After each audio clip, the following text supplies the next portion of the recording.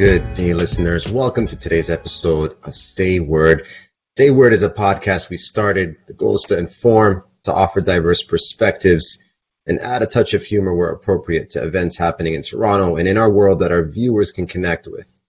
We started this podcast to give thoughtful and purposeful perspectives. Toronto is home to us all, hence the name. We want to leave you with content that is a good use of your time. I am your host, Ahmed, Mr.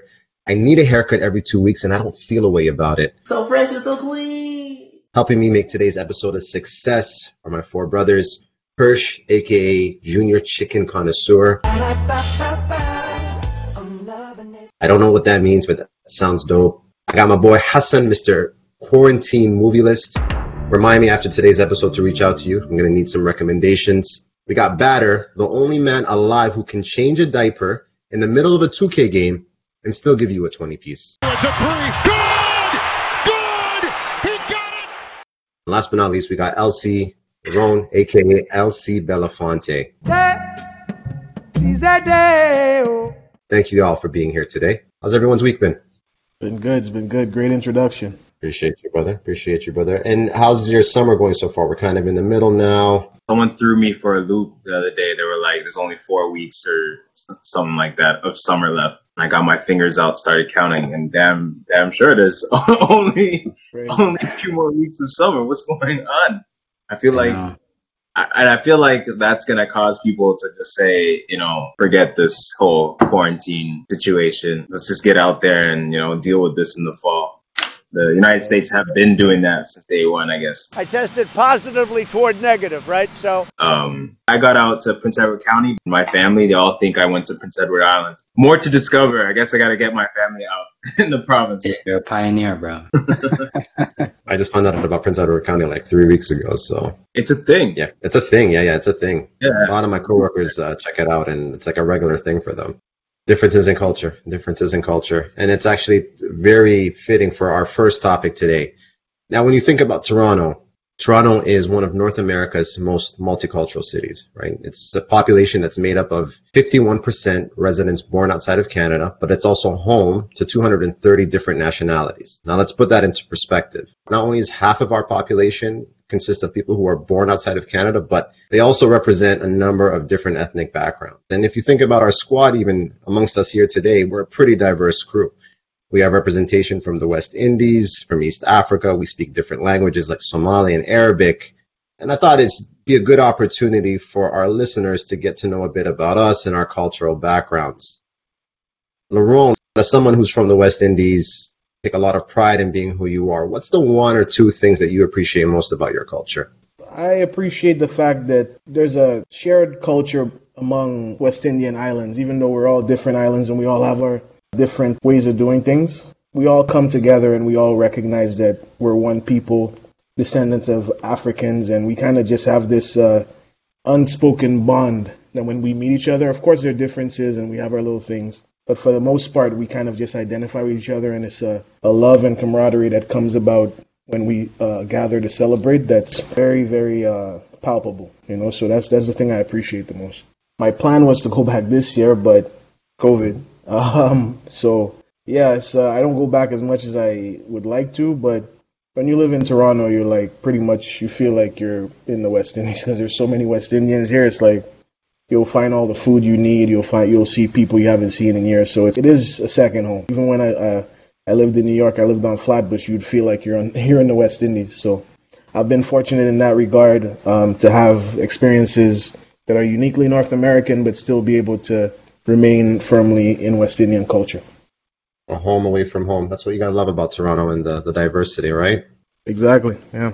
And one thing, with culture, there's things that we appreciate. There's things that we love. There's also things that are unique to us that sometimes people from the outside may not understand.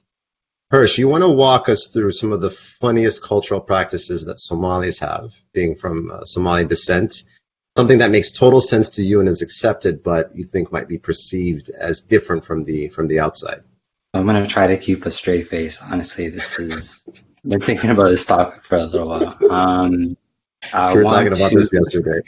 We were catching up about this yesterday, and I wanted to cover the Somali reverence for absolutely disrespectful nicknames. So I don't know if it's like unique to our culture only. Like I'm sure maybe other cultures kind of have this, but I remember in 2014 I came across this BBC article and a reporter named Justin Morosi, who they refer to as Timaade or white hair, was covering the topic, and it was hilarious because the nickname was printed on his ID badge. That kind of just gives you a sense of how important this aspect is in Somali culture. In preparation, I was asking my friends, and I've been asking around some of the nicknames. I'll share with you guys some examples. So there's Il Kabir, which means metal mouth for braces. There's Il Kalaan, which means missing teeth. There's Kanaro, which is mosquito. So this guy was nicknamed that because of his long limbs. Ferawing, which means like big body. Yeah, protruding max. There's Logobasto, which means pasta legs. There's Balay Madahwen, which means trouble with the big. There's Fergeto, which means fork, but it's to signify that their teeth are spaced apart. There's Sunwin, which means big nose. There's Shirai, which was ultimately disrespectful. I mean, this person smells like ass. Bedaro is reference to a recessive hairline or balding. Halal Kus, which is a chubby stomach.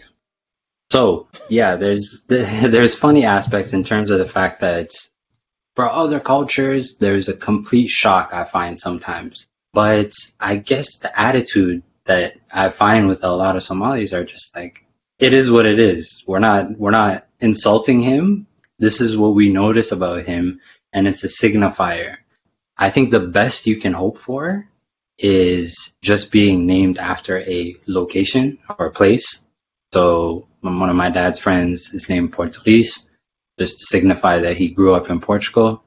And in a way, it's interesting because it shows that we have thick skin and a unique sense of humor. So they dish it, but they also take it. So a lot of these people that are giving disrespectful names have names that are disrespectful themselves. And I'm sure not everyone is fond of their name, and certain people have been forced to do a rebranding exercise. I was telling Ahmed last time we met that a Somali who's turned around their nickname to something positive should be given an honorary degree in marketing, because it's pretty much stuck with you the whole time. You have to do a lot of legwork. The fascinating story. You have to do a lot. Get into another episode, but it's a fascinating story. Once it's there, it's pretty much there. Yeah, I just found it quirky. I mean, there's a lot of, not to rag on the Somali culture, there's a lot of beautiful parts of our culture, but I think most people who are Somali are willing to admit that this is kind of like a quirky thing. But there's a communal feel. So even some of these nicknames I think have been used to like trace people as well. Other people have Ancestry.com. Somalis sometimes have these nicknames, and they start with the roadmap, and they eventually like ask enough people and are able to like get to their cousin or uncle or aunt. Yeah, I just found that really, really funny. For the non-Somalis on the episode, do you guys have something similar or? Definitely, like literal names, like very discreet nicknames. Yeah, definitely. I'm from Sudan. Like we have a similar thing. We don't have. I guess we don't have time for metaphors. It's just straight description. Oh, like, hey, the guy has one leg. I mean, he's one leg Muhammad now, you know? So I think the ableism conversation hasn't yet reached Sudan. Maybe not. There's an opportunity. Yeah, there's an opportunity. That's a nice way to put it. But by hands down, my favorite is Logobasto, though. It just spaghetti legs. It just like, if you understand the language. Yo, fam. It just sounds funnier in some way. It's on site. Someone call me spaghetti legs. It's on site, man. Why you don't skip leg days, man? My other favorite aspect of this is when you start to bring cultural foods to the mix. And most interesting moments was in elementary school or in middle school when as per the Somali culture, I would have, rice or beef or chicken or whatever in a little bowl, and I'd have a banana with me as well. So then I take it and open up the banana and I put it next to the meal to eat it all together, and I would just watch every other person who wasn't Somali that was sitting around at the lunch tables, just the look on their face of how strange that was, and getting comments like, "Why are you eating a fruit with your food? We don't understand how that works." It was more so second nature, so I didn't feel the need to explain it. They're But crazy for not knowing what it is. I always mostly came from that side of things, but it was really funny to see as the years went on, like it start to catch on, and us from our side start to understand some of our West Indian friends or Jamaican friends and how much they loved oxtail, and trying to have that discourse between us in like late middle school and early high school. I think that was an interesting growth moment, and I don't know if the kids of today, teens or young kids in middle school or elementary school, go through that as often, because I feel like there was like a breaking of the barrier with a lot of us first generations immigrants that had come in, or children of immigrants that had come into Canada and had to experience that. Obviously, there was a range of different reactions, whether it was slightly dismissive or, more accepting. But I think it was a positive conversation to have and more of an eye-opening thing so as far as Toronto goes. And I used to be self-conscious about that too. When I would have a banana and like I pair it with rice, I used to get so many questions about that. Like when people would ask me questions like, would you eat an apple with rice? Would you eat an orange with rice? And I just didn't know where they were going with that. I was like, what are you talking about? They'd be like, it's a fruit with rice. You can't eat it. And then I just stopped. I just stopped explaining myself. And I was like, you really need to try it for yourself to understand. Some people, they don't get convinced, but like it kind of makes sense, right? And I remember at U of T, this guy looked at me perplexed and he was like, what is the banana for while my food was being microwaved? And this man is microwaving an octopus. So why do I have to like explain the banana? That's exactly It seems to what I me was that thinking. Yeah. What happened to breaking barriers? As Hassan mentioned, this is all about breaking That's barriers. amazing. My experience is, I would bring certain dishes to school. I wouldn't necessarily want to eat them. So people would be like, what is that, right? One thing I eat, breakfast, lunch, and dinner, we eat in Sudan is fool, which is like called fava beans. I don't know if you guys have ever had it. Cool is proper. So, judging by the reaction, you guys probably know what it is. Basically, when I was growing up, you don't bring that to school. You're the kid that eats the slop. Like, what is that? It looks like something you wouldn't eat, right? And now I'm on Uber Eats and like fool's been gentrified. And now I'm paying $15 for fool for, my mom makes it with like $1.50 of ingredients way better, So I came from a place where it's like, I didn't want to eat that at school. And now it's like everybody wants to eat that, right? And so one day soon coming is, you're going to go to a place and they're going to offer you banana with your rice and your chicken. Because, hell yeah, it's good, One thing I would say is it's not considered rude in Sudan to just show up to someone's house unannounced. Like, it's not considered rude. Like, Really? No. On top of that, like, if someone shows up to your house, unannounced or not, in Sudanese culture, we're very, you'd say, hospitable, right? So if they show up unannounced or not, it's your duty to, like, make sure that they're, felt welcome, you have a meal, something at least prepared for them to eat, because you never know, like, who comes to your house for what reason, whatever, right? So it's not rude to show up unannounced, and it's also considered rude to like hurry someone out of your house. Like, all right, look at the time, it's time to big problem. Big problem. Right? So I don't know how many times in my life, like it'd be like 10 o'clock at night and one of my uncles shows up, right? And he's like, boy, get the tea on, man, start chilling, So, I'm like, I got math in the morning, like I can't make. It's a very Sudanese thing. I don't know if it's like that in other cultures, but I think that's the one thing that kind of popped into my mind. The other thing is everybody's your uncle, so then they stretch that, So, and then it's you're not gonna let your uncle stay and hang out for a bit, right? And it's like you're not really related. That's another story completely, When you're talking about like people not leaving, bro, then the funny thing is the people that don't leave are the ones that can't take the hints anyway. So like you might just start turning off all the lights in the house like one by one, Yeah. And they're still like sitting there, like, all right, we're gonna talk in the darkness. Like, cool, it's a vibe. Yeah, no, there's Somali nicknames for those types of people, but we'll get into that another time. I want to get into our say word moment. And this is the part that actually helps us from pivoting from our fun topics into our main topic. So I want you to imagine a scenario where you're in your car. Okay, it's a hot summer day. You're running errands, you're taking the regular roads, and your windows are wide open. You're listening to the radio, and a song comes on that you would not find on your playlist. And this is actually a song that falls outside of your favorite genre. But you know all of the words to it, and you've listened to that song over and over again. For our listeners, share what that song is and what's your most fond memory associated with it. Okay, so for myself, there's 2 tracks that come to mind. Natasha Bedingfield, that Unwritten song, it inspires me. I think the crescendo is unmatched in terms of any of the tracks that I've heard.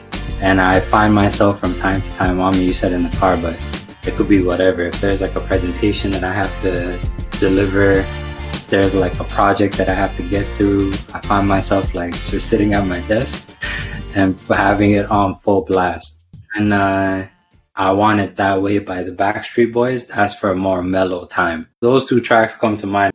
There's no judgment. But for that song, even if you hear it at a wedding, right? If it plays randomly at a wedding, everyone on the dance floor knows the words. From like word to word. So no judgment. And even if there was judgment, I don't give a fuck. They're lit tracks, and I stand by them. Okay.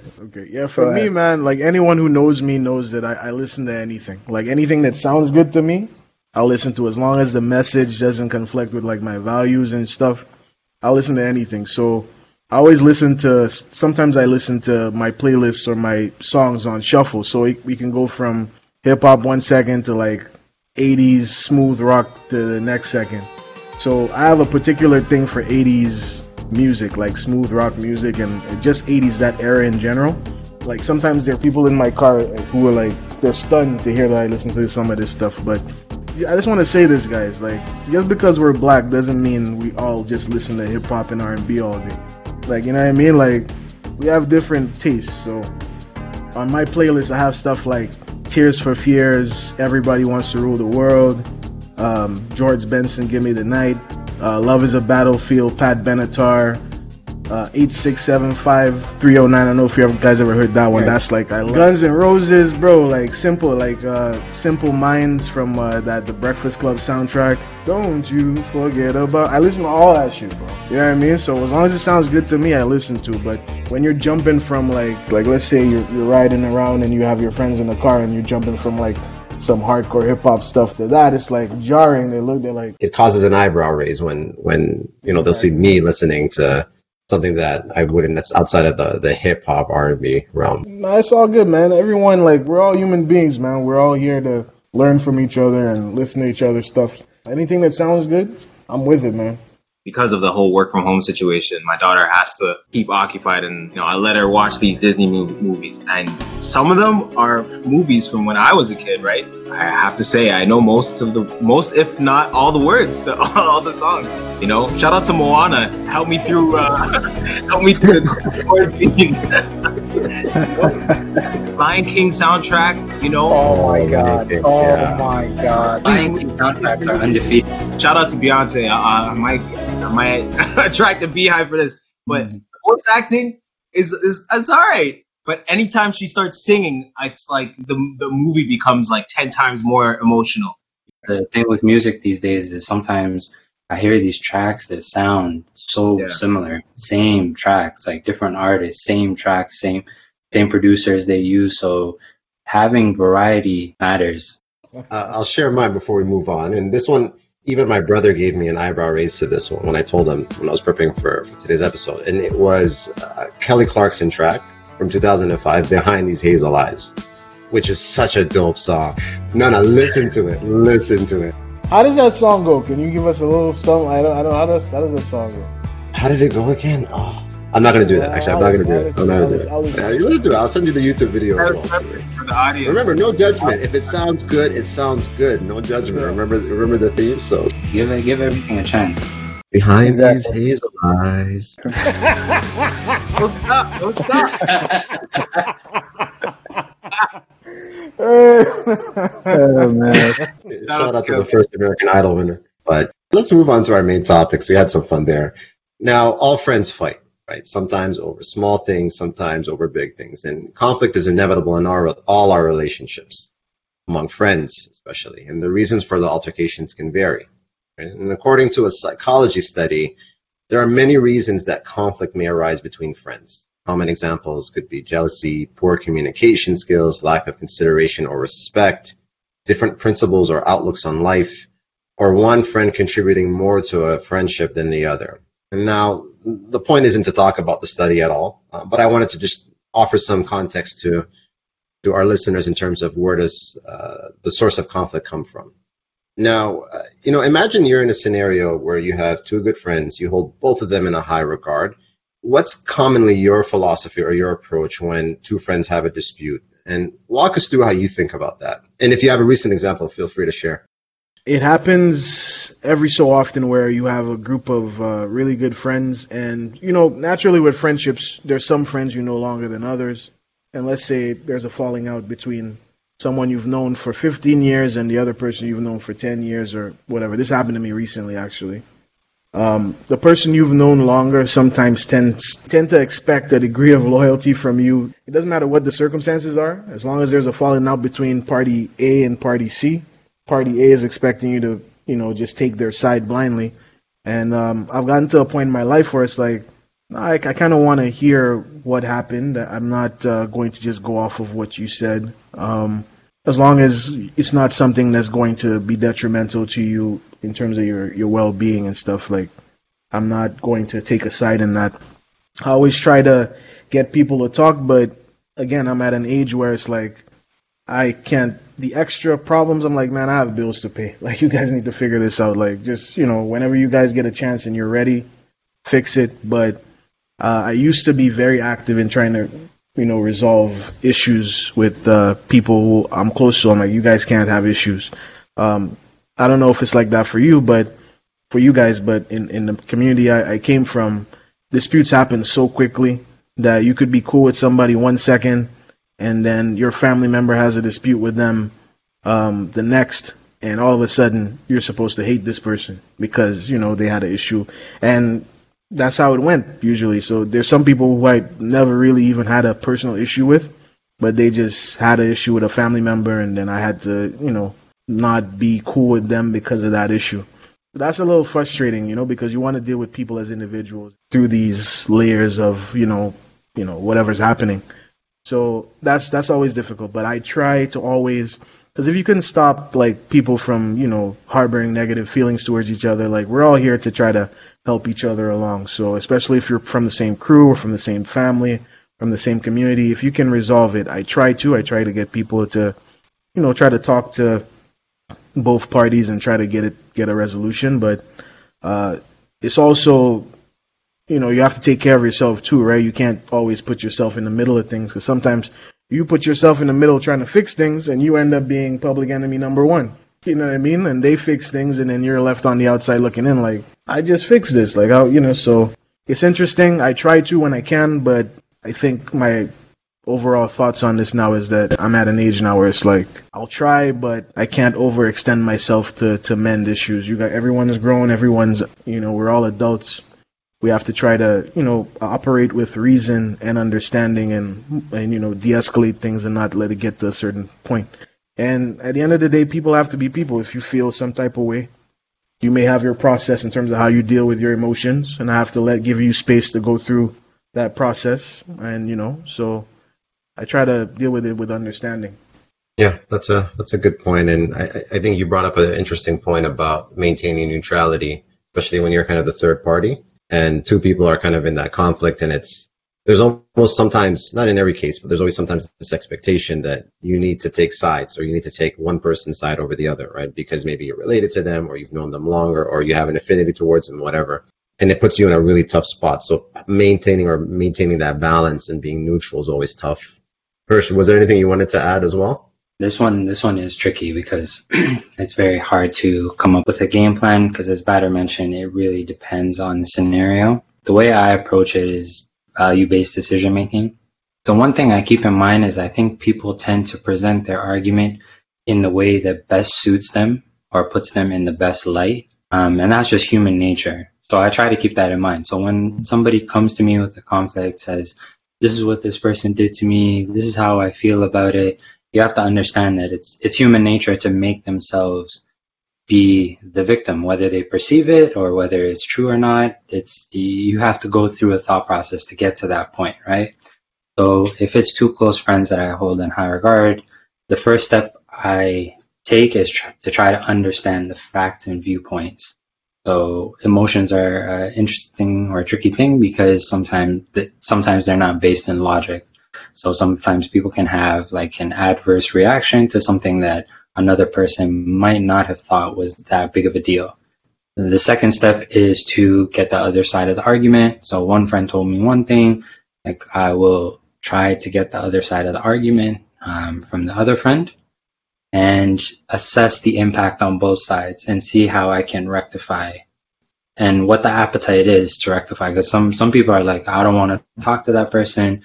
I'm not going to try to force the issue. I'm going to try to get them to see that it's better to resolve it than keep up, for example, a petty beef, if the beef is petty. And I'm talking about stuff that are not appalling. Obviously, there's some things that are just so appalling that the bridge is burned at that point. It's very hard to try to bring people together. I'm talking about a scenario where something is fixable. So that's my approach. I think there's some stuff that I absolutely don't do, which is one, make a calculation based on who has more influence or who has more power. Like I don't make calculations on people's like social status. So again, it's based on values. If you're wrong, you're wrong. I'm not going to side with you just because you can benefit me in a certain way and the other friend can't. So I think, and two is I don't make enemies with people based on someone else's slights. Downloading anger or hatred from other people, I just don't do that. I also don't think in absolute rights or wrongs. I think people can be complicated. People are complex. Like when we're talking about other people having interpersonal conflict, but we might have interpersonal conflict with others as well. Guaranteed, like everybody on this call, I'm sure there's people who see you in a great light and people who don't see you in that great of a light, whether that was a beef from a long time ago, something more recent. So it's important to keep in mind that these things are complicated. Different things matter to us. Different things are important to us. You have to understand what the thought process is of that individual that feels they have been slighted. And I feel like a lot of the times people are, when they're unwilling to engage in that work, a lot of meaningful friendships are lost because the ego starts to play into it. Yeah, that's kind of my approach. I don't know if you guys had. I like that. I like what was it? Value-based decision making? Is that what you said? Yeah, value-based decision making. Ooh.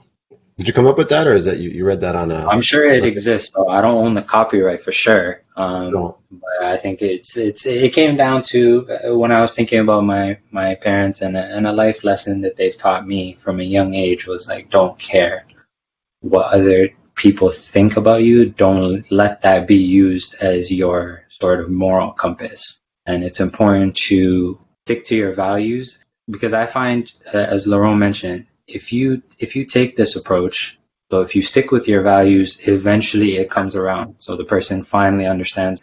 A lot of people find themselves stuck when they appeal to loyalties, but understand that no human is perfect, right? So if you're just driven by loyalty, you're going to find yourself in a place where you're constantly in conflict if the person that you're loyal to like has issues time and time again. So it's better to kind of take it from an individual perspective, in my opinion. So if you feel like I'm kind of on the wrong side of the argument, then I wouldn't say like ignore those feelings. And I think you mentioned in a powerful point when you started with your answer was acknowledging the fact that people have views on how they think the actual conflict arose, right? Like how they feel this was done to me. It's more of a me, woe is me type approach, right? And I think it's important to recognize that, all that out in the process. And I think everything we've talked about is, us kind of being the third party between two people in conflict. Do you find that it's as easy to use these same approaches and philosophies when we're in conflict ourselves, right? Let's say it's with our spouse or with a friend or a sibling or a family member, whoever the case may be. I think especially for myself, I this is what I meant by when I said as I get older, I understand it more. Is when you're on the outside looking in, it's a lesson to learn as well for yourself, right? It's not just other people having problems, right? You should also try to digest it as like, okay, look at this sort of disagreement or look at this problem that's unfolding in front of you, and how can you use the lessons learned or the lessons not being learned in front of you? How can you use that to improve how you deal with conflict yourself, right? I used to, when I was younger, and I used to play sports again, I used to play sports a lot when I was younger. I was very competitive. I had a fiery attitude, right? And sometimes that pushed the line, so to speak, right? Some of you play ball with me now, and you know I'm very competitive, right? And you know the line I'm speaking of. I'm nowhere near that line anymore, thankfully, right? But it's by nature. It's by nature of seeing conflicts arise or unfold in front of me that have become serious, and I'm like, okay, there is something, and this is to bounce off of something that Hirsch said, the point about the truth, right? And for me, it's not even, I don't even frame it that way. It's more like whatever the truth is in that disagreement or in that scenario or in that problem becomes secondary to their emotions, making them do something that they might regret or might be too serious or they might not come back from, right? It's too often like you hear about scenarios where like people do something that it pushes the line way past people could be friends or family or whatnot, right? Then it becomes something entirely different, right? So we've talked about violence before on the show too, like what's going on with Toronto rappers and things like that, and like the kind of hate and the kind of emotional things that are transpiring into like people losing their lives, right? So like I said before, like understanding what's important in that moment and in that scenario, I think that's the key thing, right? And then trying to let those people, or if you're the third party, letting the people in conflict, trying to remind them of that. But again, comes back to the point, like people are responsible for their own actions, and unfortunately, it does escalate and stays that way. So, I just wanted to quickly chime in and say, if I may. Of course, please. So for me, I want to, admittedly, I have been the person with the issue. I'm not always like the person in the middle. Like several times I've been the person with the issue. And before, when I found myself getting very frustrated, because I have some friends, like I have one particular friend, a good homie of mine. This man is painfully neutral. He will not say anything about one side to the other. He will just, if one side's complaining to him, he'll keep it to himself and he'll hear what you're saying and he'll keep it to himself. He doesn't give it, he may throw in his opinion here and there, but sometimes I'm frustrated because I'm like, you really want people to see your side. You're like, you don't understand where I'm coming from? Like, you don't get why I'm upset about this? How could you see it on like their way, right?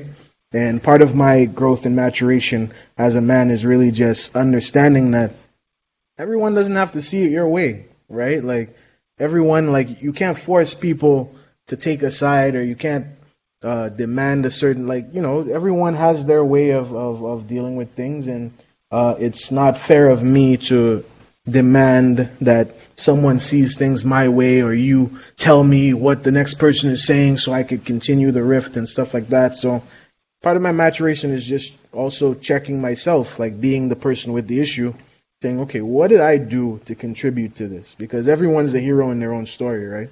Everyone's the hero you're never the villain in your story. So understanding that there's nuance to it and you may be wrong, like despite how convicted you are about your position and you were right, sometimes you may be right, but it's always useful to humble yourself and try to see it from the next person's perspective, and that assists with de-escalating things. So I'm not always the person, I'm often the person in the middle trying to de-escalate things. I had this thing back in college with me and my college friends. I used to call it the panel, right? So any issue anyone had that was part of the crew, you don't harbor it, you don't just stay and you let it like boil up inside you. You come to the table and you just let it be known and we'll talk about it. right? We did that religiously. Like if anyone had an issue, right? And I felt that that was healthy. So I feel that, we need to do more of that as an adults in like conflict resolution, just trying to bring everything to the table. And so I that was one thing back in my college years that we did that I felt that was cool. And those friends that I did that with were cool to this day. Yeah. Conflict can be a good thing when it's done at the right level. And even before we move on, one last point, and I want to bring up that I think would be important for our listeners to understand is that people, and one of the things I've kind of experienced in my growth and maturation has been people go through an emotional stage, and that can vary how long it takes, right? Where they're not thinking about things rationally, logically, it's woe is me type thing, and you have to let them go through that process. Like you have to, it's important. And then they go through a logical phase where that's when you can now start to talk reason to them, right? They're not as emotionally invested in what happened. Time has elapsed. And again, people vary. There's not like a perfect science, but that's a kind of piece of wisdom that I've kind of taken from those older than me, that you have to let people kind of go through that process, and everyone's different, right? And you brought a real good point, Laurent, about not everyone has to see it your way or has to see it that way. Everyone has differences of opinion, and that's what makes us so diverse and so unique. We'll move on, and we'll get into our last topic. I'm going to completely shift gears here because what we're going to be talking about is completely different from what we've talked about, and it's owning property in Toronto. Now, this is a point of contention for most young Torontonians. For many, it costs a lot to own property, and even if you manage to purchase, it becomes really tight. Like your lifestyle becomes really tight. Narcity reported that in order for a single person to be considered middle class in Toronto, you need to make $135,000 gross income. $135,000. And the data was reported from a study by Fong and Partners, which I encourage listeners to read about. It's a very quick report about what is the cost of a middle class lifestyle in Toronto.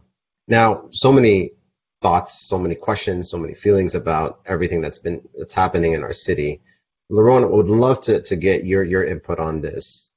Do you think there was anything that we as a young generation could have done differently in our earlier years or the generations prior to us to prepare for this, what they call a housing crisis? I wanted to view this question. I wanted to approach this question from an open-ended kind of perspective, because I honestly don't have the answer to this question, but it's something I think about a lot. So one of the things I like to do is like speak to people from previous generations and pick their brain. I truly enjoy gaining wisdom because I'm not one of those people who believes that you need to learn from experience. They say experience is the best teacher. No, I think experience is the most painful teacher. It's important that we don't conflate those two things, right? So I like to talk to the previous generations and see where I can avoid some of the pitfalls they may have been susceptible to. I've heard many stories from like my elders, like my uncles and people from the previous generation just lamenting the fact that they did not get in on the housing market or the real estate market when things were relatively cheap. And I always wondered why. I remember there was one time we had a barbershop discussion, and there was this group that used to come into the barbershop on the last Friday of every month to discuss issues that were pertinent to our community. In one of those weeks, they spoke about just ownership. In that discussion, I was really like posing very pointed questions to the person leading the discussion, saying, why didn't you guys, because he was a member of the older generation, why didn't you guys get in on the market when these things were so cheap? Because you hear so many stories. I have my stepfather, like he has friends who bought like abandoned houses near what's now located near the Barclays Center in Brooklyn. And now that property is worth millions, right? And the people who didn't get in on the market, they're always lamenting the fact that they didn't get in on it. Like a lot of these people, and I spoke with Hirsch about this at some point, a lot of these people are first generation immigrants. Well, the first priority is education. They're trying to gain an education and get access to a different social class.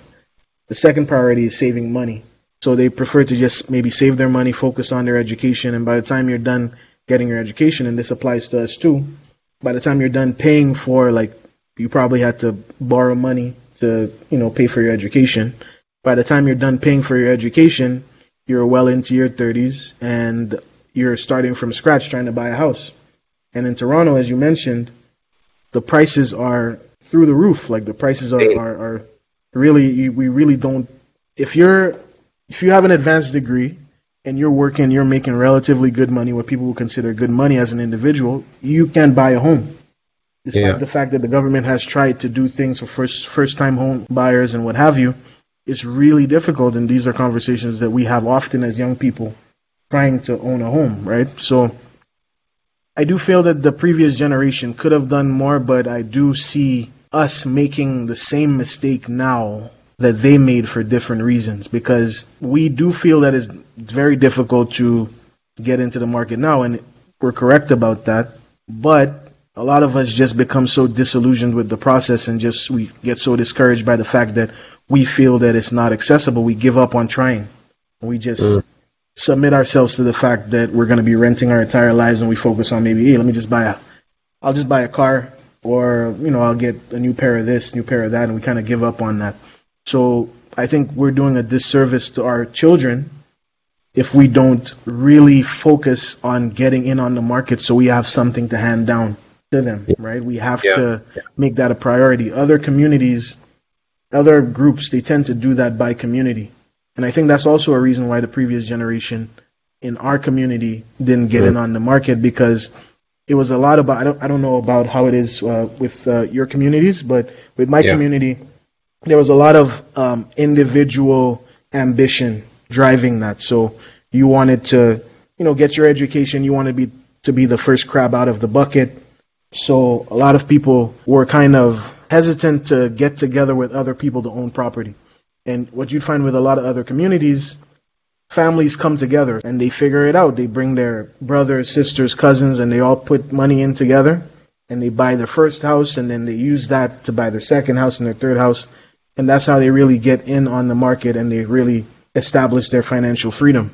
So I think there's a little bit of that at play. I think that still exists in the black community because there's an inherent distrust we have for each other in terms of coming together that we need to get past.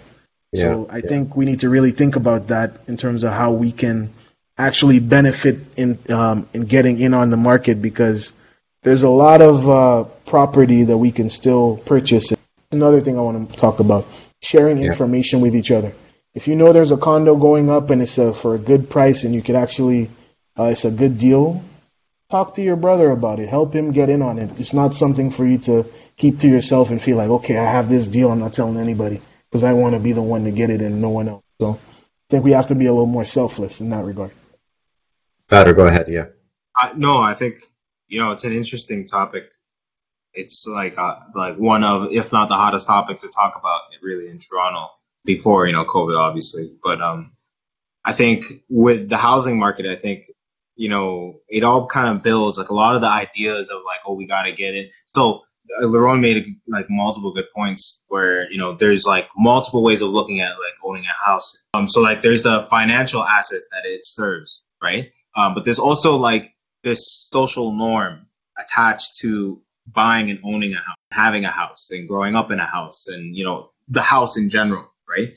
Being like the physical location of like a family, where, typical or, the nuclear family sort of setting, right?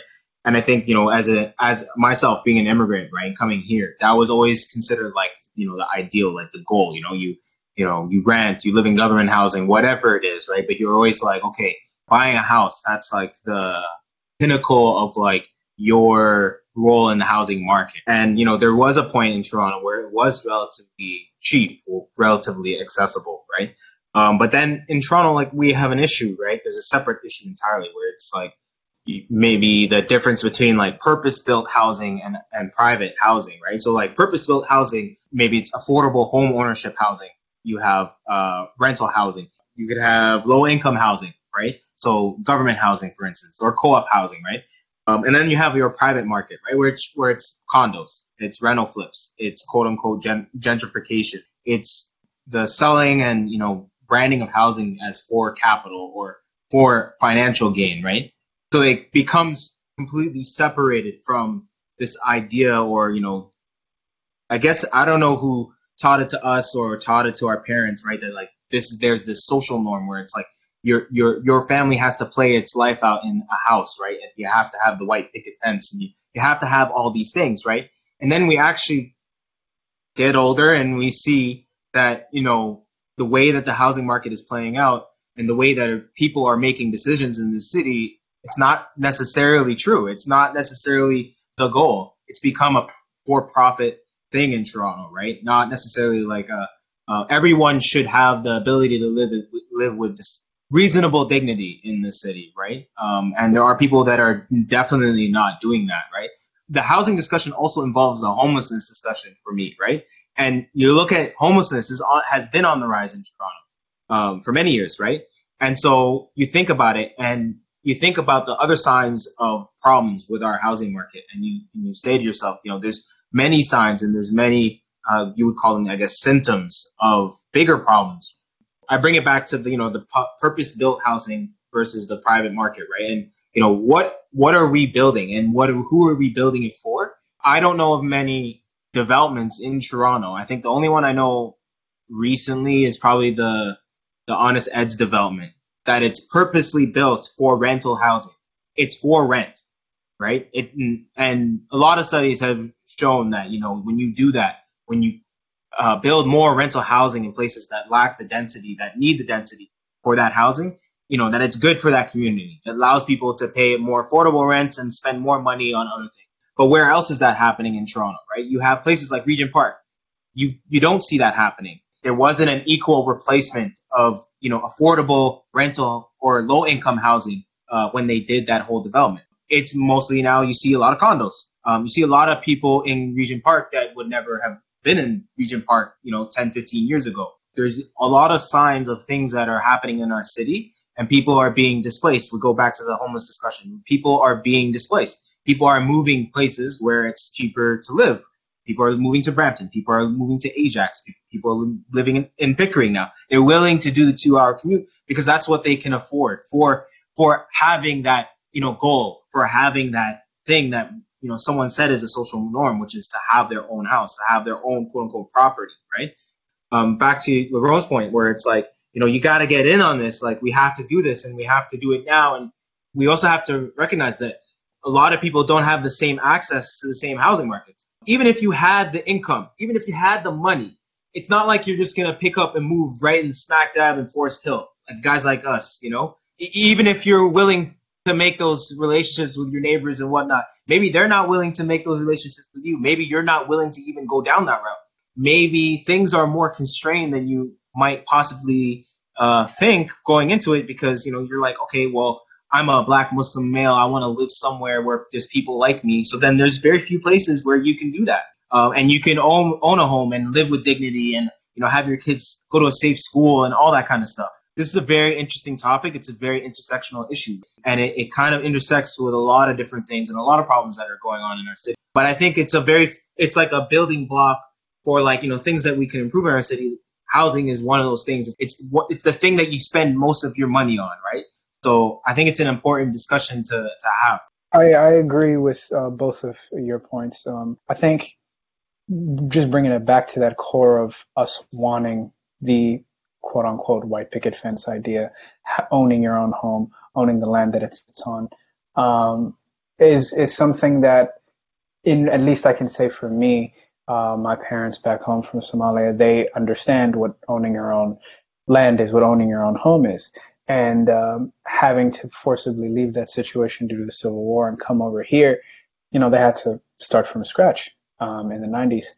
And the priority was to put food on the table, to eat and have secure shelter.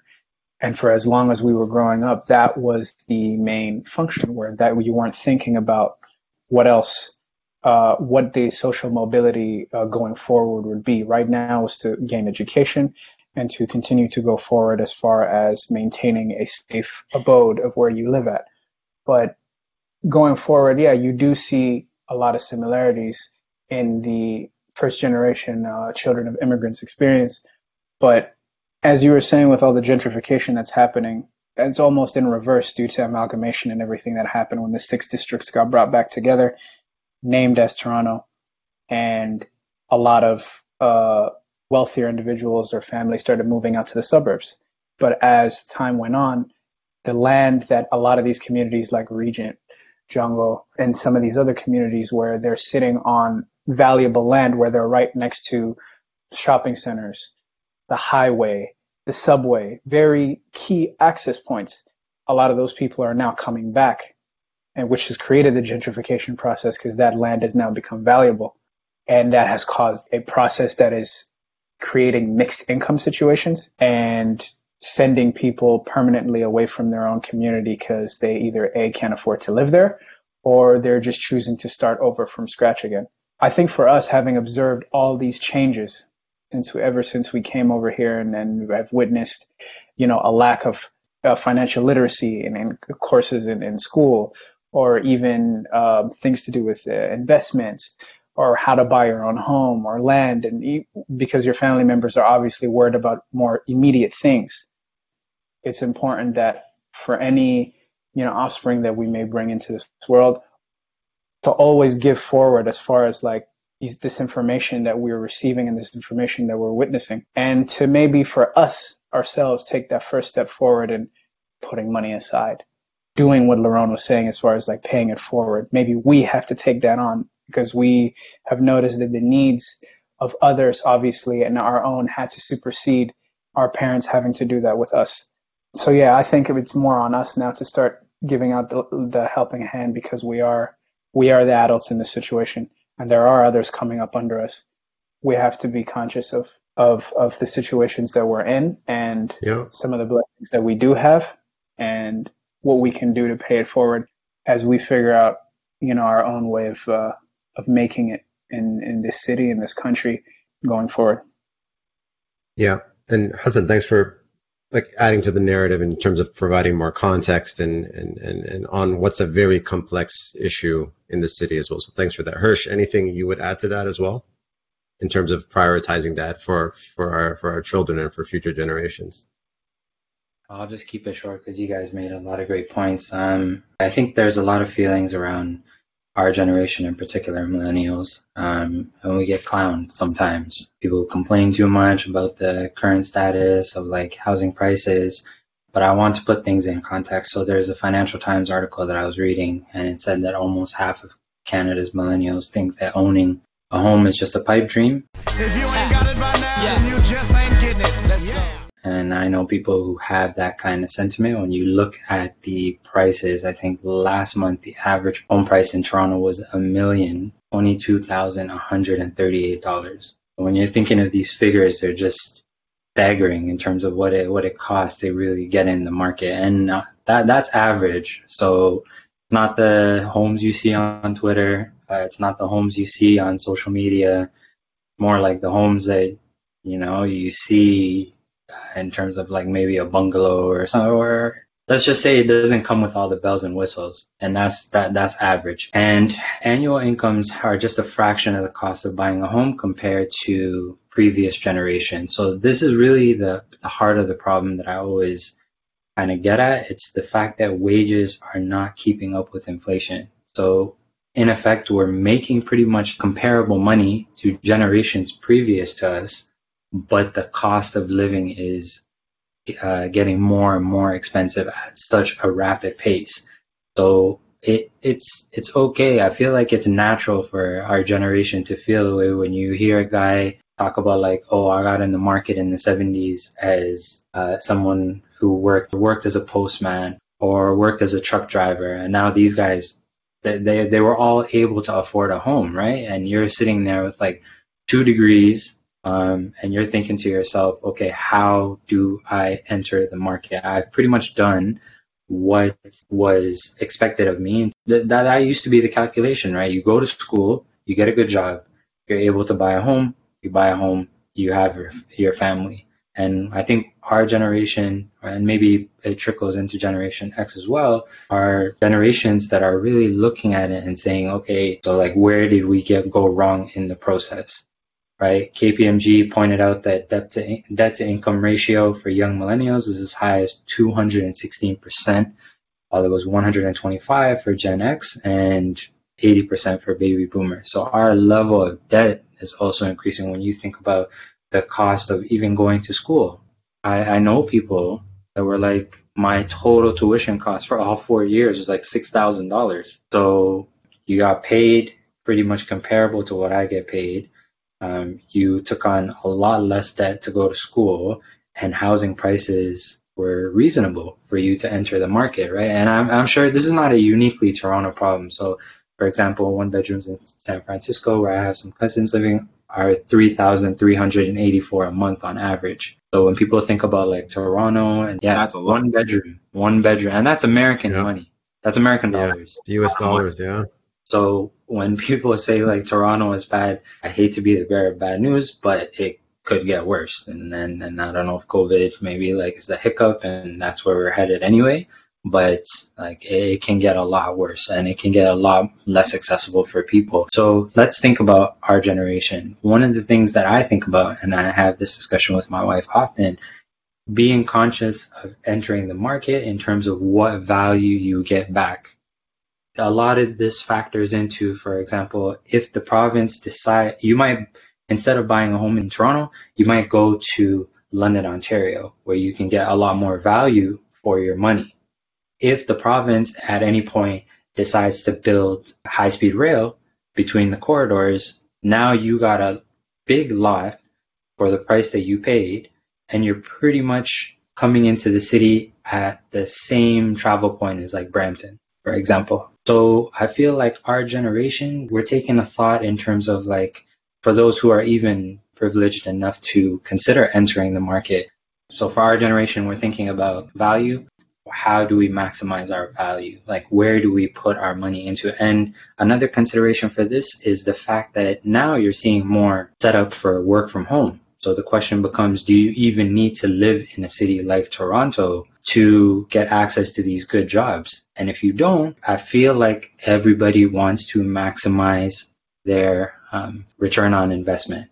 So for me, I don't prefer condos. I'm not a huge fan of condos. I would like my own property on the ground kind of thing. So where is it that I want to raise my family, number one? And where is it that I think I'm going to get a return on investment? So I feel like there's so much considerations that people have and calculations that people have because of how expensive it is to enter the market.